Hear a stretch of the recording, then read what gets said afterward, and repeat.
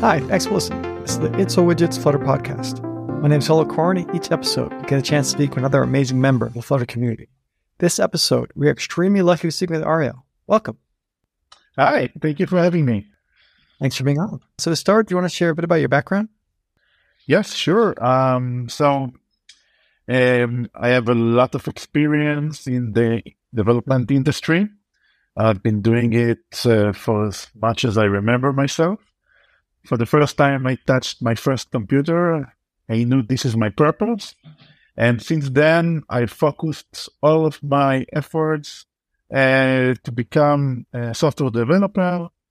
I've joined the army as a developer, and I've been in the army for almost 7 years, doing work as a developer and as a team leader, and lastly, as a R&D department leader. And after that, I left the army and joined the Sena as a consultant. I've been there 3 years, mostly doing .NET, WPF, UI stuff. And we, together with a few friends of mine, we started out Code Value. And together we built an amazing company. I think at its peak, it was 250 employees. And I've been there for 10 years, and I've done a lot of mobile stuff that we will talk about soon. And then I left after 10 years and went on to do different things. And I've joined Lumen, a cool startup that is in the health industry. We are trying to track metabolism, and we are doing a lot of Flutter work. And this is a consumer device, a lot of opportunities, a lot of challenges, product-wise, development-wise. I can say that I'm feeling very lucky to be where I am. And how did you first hear about Flutter? Was it through Lumen or before? Yeah, actually it was before. As I said, at Code Value, I've done a fair share of mobile development. I've done native, I've done also cross-platform. As a side note, I've worked on many of the Israeli Windows phone apps at that time. Waze, Domino's Pizza, Wine at Walla. So I was very involved in the mobile community back then. And Team Snit actually approached us and had a meeting with us and asked us, how can we help push Flutter in Israel? It was a very early stage. I think it was maybe alpha. They didn't have a map widget back then. And Hebrew support was also non-existent. So it was very hard to actually do a project with. But this is the first time that I really put it under my attention and started to follow and track it. After that, I remember I've done a session comparing the different cross-platform technology, Xamarin, React Native, and Flutter. And I remember it was my first time I really tried to do something in Flutter. And the conclusion, and something that was also from the audience itself, that Flutter was the most, let's say, promising technology of all those gang. Cool. And other aspects you like most about Flutter in particular? So first, I must say that since I had such a vast background in developing in a lot of platforms, I can really say, and I mean it from from the bottom of my heart, you can say, that I really enjoy developing Flutter. The reasons for that are mainly the consistency of the development model. So you can really rapidly develop various platforms using the same paradigms, the same patterns, and it's really scaling this down. The fact that you are not limited by not anything you know that you can do whatever you want. You can be pixel perfect. You can do any UI, and the amazing thing, it without any compromise on complexity. As I've said, I was for years a WPF developer, and I knew XAML and every little thing you can do with it. And I can say that with XAML, you can also do anything you want, but the complexity was over the roof whenever you needed it. And with Flutter, it's just like magic. It really is a fascinating technology. Yeah, I agree entirely. I think one complaint you sometimes hear about Dart code is how it can get deeply nested. I think there again, one of Flutter's great beauties is the fact that you can always break widgets further. And you can just keep subdividing and essentially build your own widget tree and make it extremely reusable. And then we end up with far less depth of widgets. Yeah, I agree. This is something I think beginners are prone to fall into, and also separating and like composing the widget is one of we can say, the skills that you own and sharp as you go. And the composition, the separations also make your code much more maintainable, but also makes the graph much more easier to maintain. Although I can say that as well, during my time, and also I keep comparing to XAML because it's very interesting to see that in XAML you also had a lot of components and nested objects there in the XML graph. So this is not something that I'm easily offended by or afraid from. But of course, as you said, there are ways to mitigate. So speaking about how you structure the apps, is there a particular state management library you use for most of your apps? Yes. Also, I didn't say it before, but I'm running the Tel Aviv Flutter meetup, which we try to meet every 2 or 3 months. And one of the meetings, I also had a session about comparing the different state management libraries that we have at our disposal as Flutter developers. So if you're like new into this area and you want to check it out, the various options, so I recommend you try to YouTube it, or maybe actually we can put it in the notes of this episode.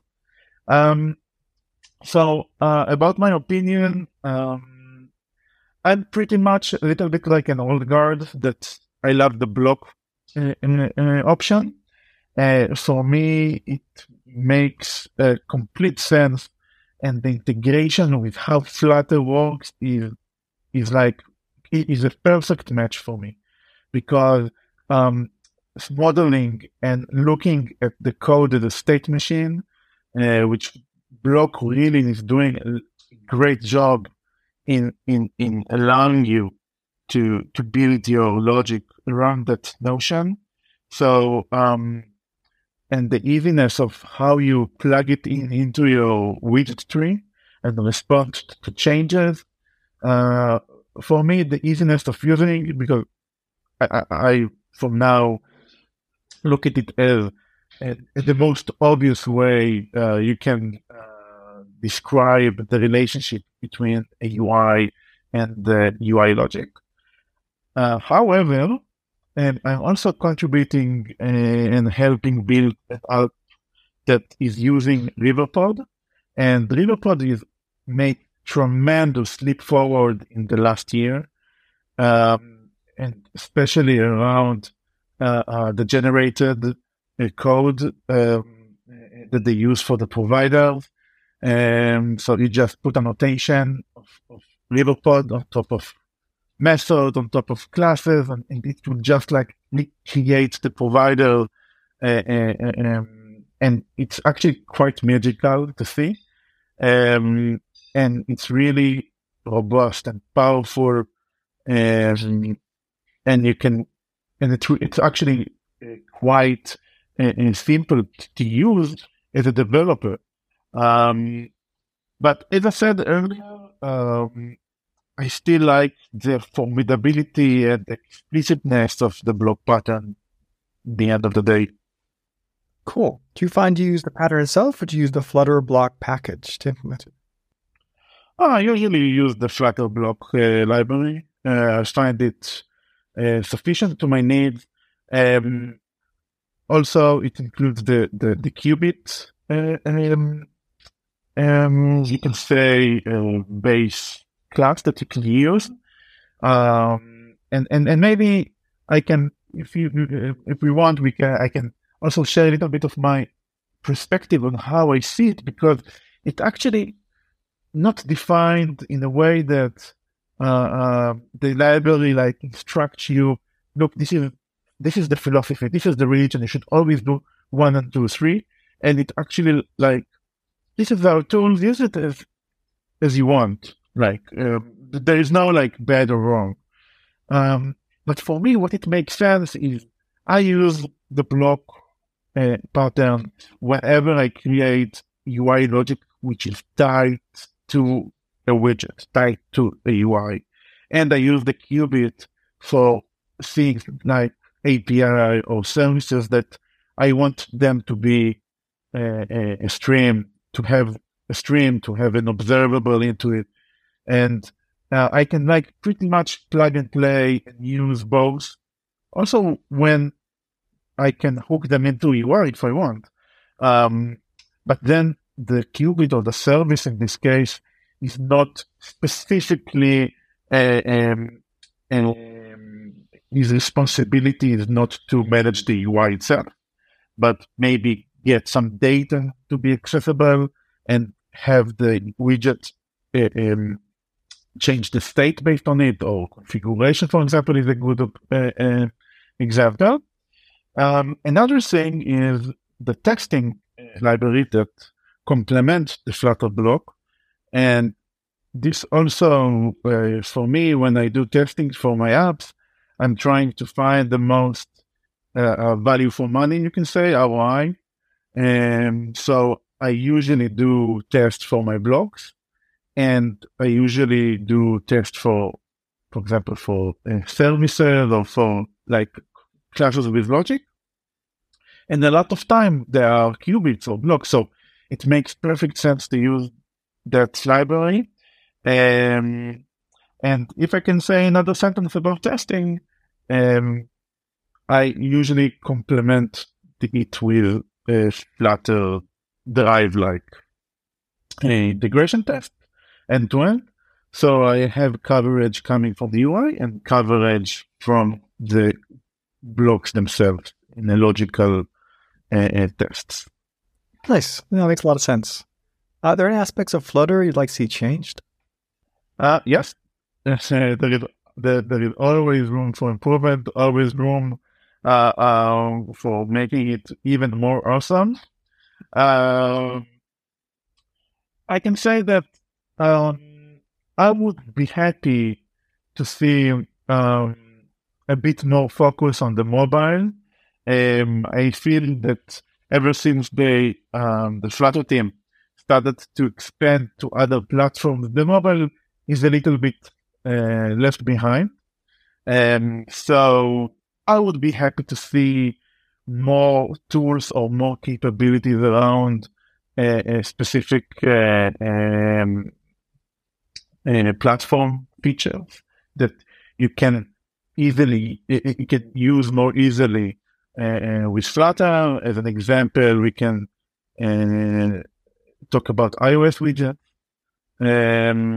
or other, or for example, the tile that iOS now on the main screen, on the lock screen.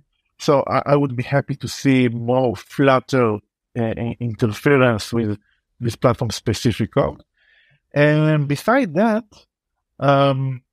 something that I always wished for is a more robust runtime information, which is now like blocked by mobile security. So I would be happy if they could find a way to at least give us more information on the types, even if like dynamic invocation would still not be available.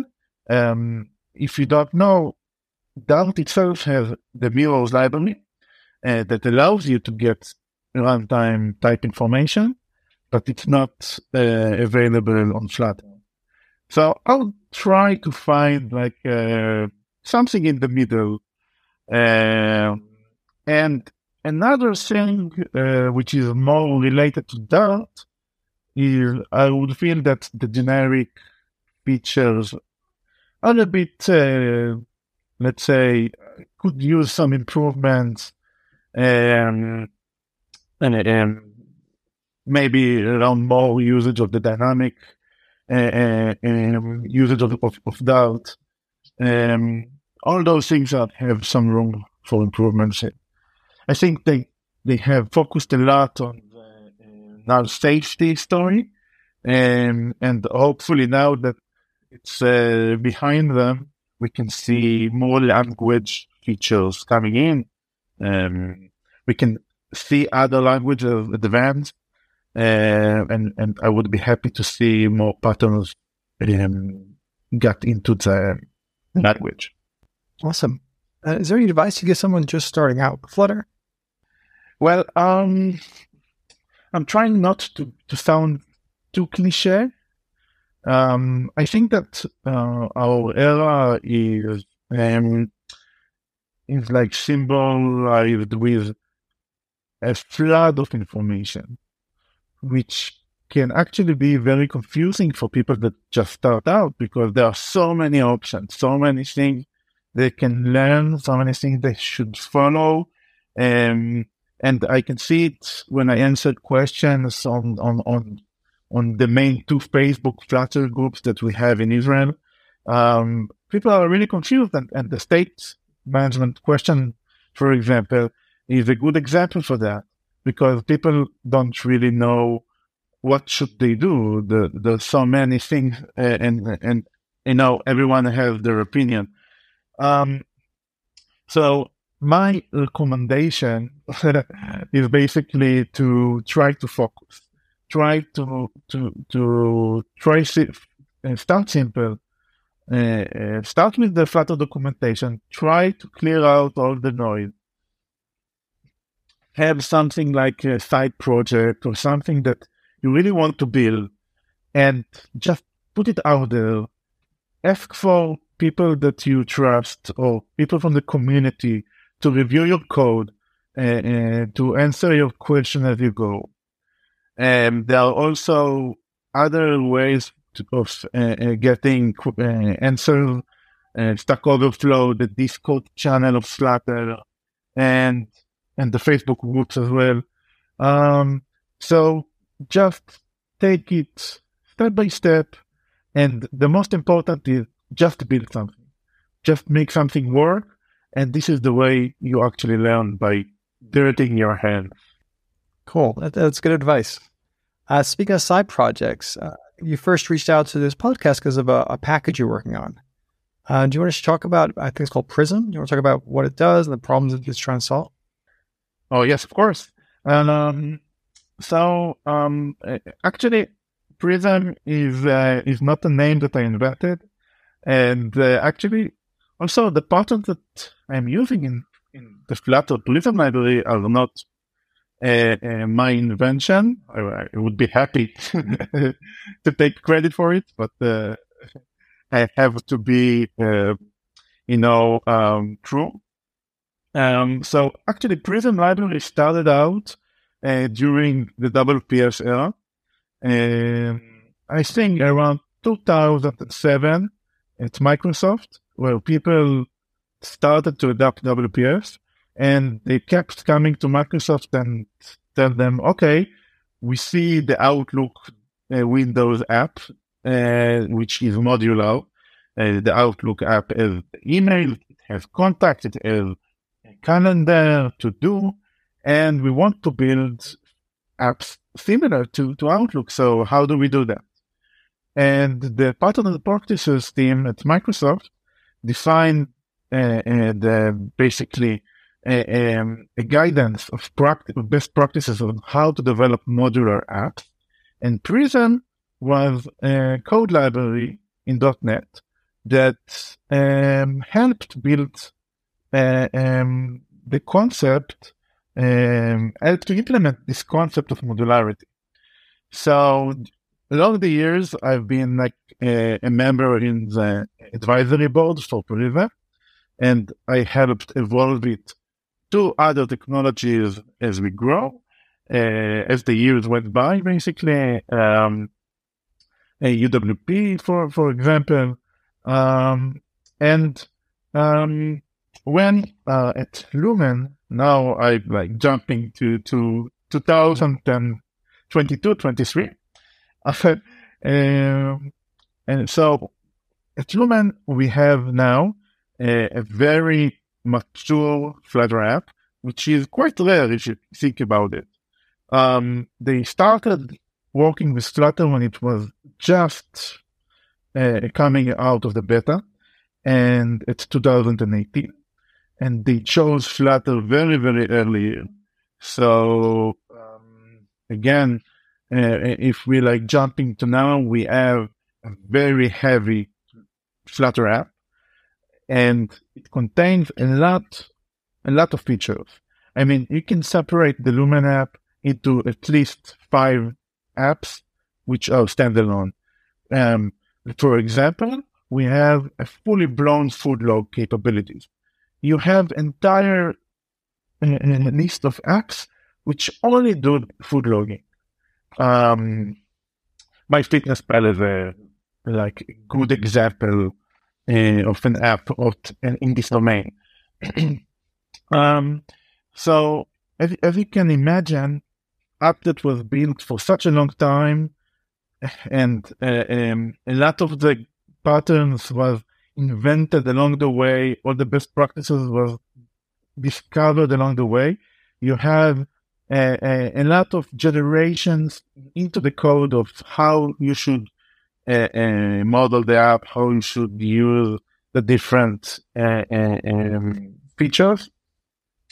And since at Lumen we really want to run quickly, iterate on features quickly, get responses from the consumers, understand what is good, what's not, and build this app in a very vast pace.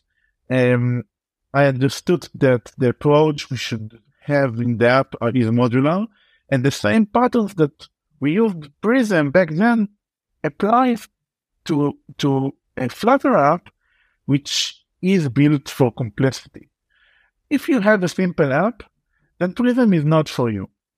If your app has 5, 6 requirements, user stories, then it's not the library for you. But if the app you want to build is complex, and you want to have different models that each is maintainable, and you can mix and match, because, for example, in the Lumen app, we have a consumer device, an actual hardware device that you use for measuring. But let's say you want to deploy to the App Store a version of the app without a device, and allow the people to download it, use the food log, for example, as we mentioned, and offer the device as an expansion or something that they can purchase. And then when they have the device, they will get the module of using the device into the app and have extra features. But the app should work seamlessly even without those features. So you will need to work on the glue and how those modules interact with each other in a way that it won't break every Monday or Thursday when you build a new version. So this is Prism, basically. It's a library that allows you to create those modules, allows you to bootstrap them and load them up in a sequence which is reliable. It allows you to compose the UI, because a module can decide, okay, I have like a setting and I want to host other widgets from other models. In the example that I used before, if we have a device model loaded into the app, then I can have a widget which is specifically for the setup of the device. So the settings area need to dynamically behave with the models that are loaded. So we can have a separation between the host and the children that will be glued to the host without any of them to know who will be my host, who will be my children. So this is the concept of regions that we have in the Prism library. And the third is a pretty standard publisher subscriber that allows to broadcast messages if needed, in a way that the publisher doesn't know his subscribers and vice versa. What is nice about my library that you can easily extend it to use IOC containers. We will have a version of it that is using GetIt, but you can wire any IOC container as you like in the same manner. And we are also having another extension of Prism library with Go Router, and the neo version of Lumen that we are building is basically based on those libraries.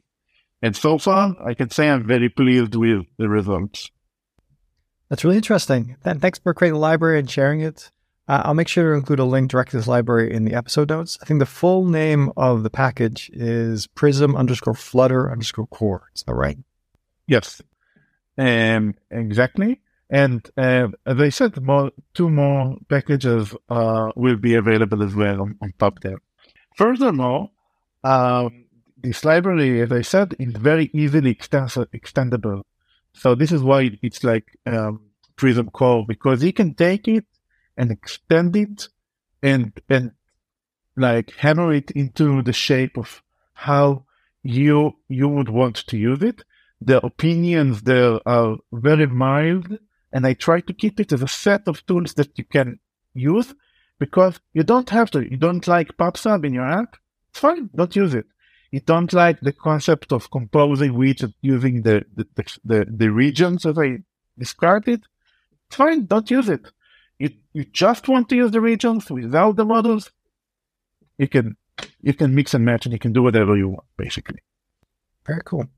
Now, finally, is there anything else you'd like to add or promote?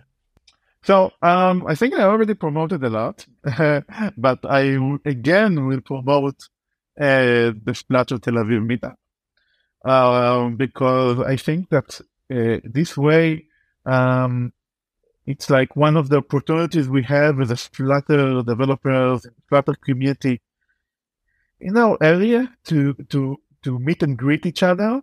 And I also call people to come and join. And of course, I hope not to see you coming as attendants, but also as speakers. And especially, I'm looking for also women speakers. So I really hope to see suggestions, to see sessions coming up. We have a meetup in this March 2023. This is when we are recording this episode, and I will be speaking about Prism as well, this meetup. And I'm also going to take this session to Belgium. And there is a large developer conference there, and they accepted my talk on the Flutter modularity feature that we talked about just now. So it's going to be a really happy meeting, I hope. And we already have plans for the next meetup, which will be early May. So tune into our meetup, and I hope to see you around. Thank you so much for being on the podcast. Thank you for listening. Till next time.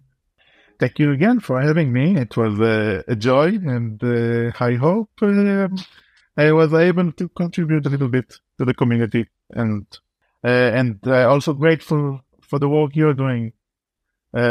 Keep it up. Thanks.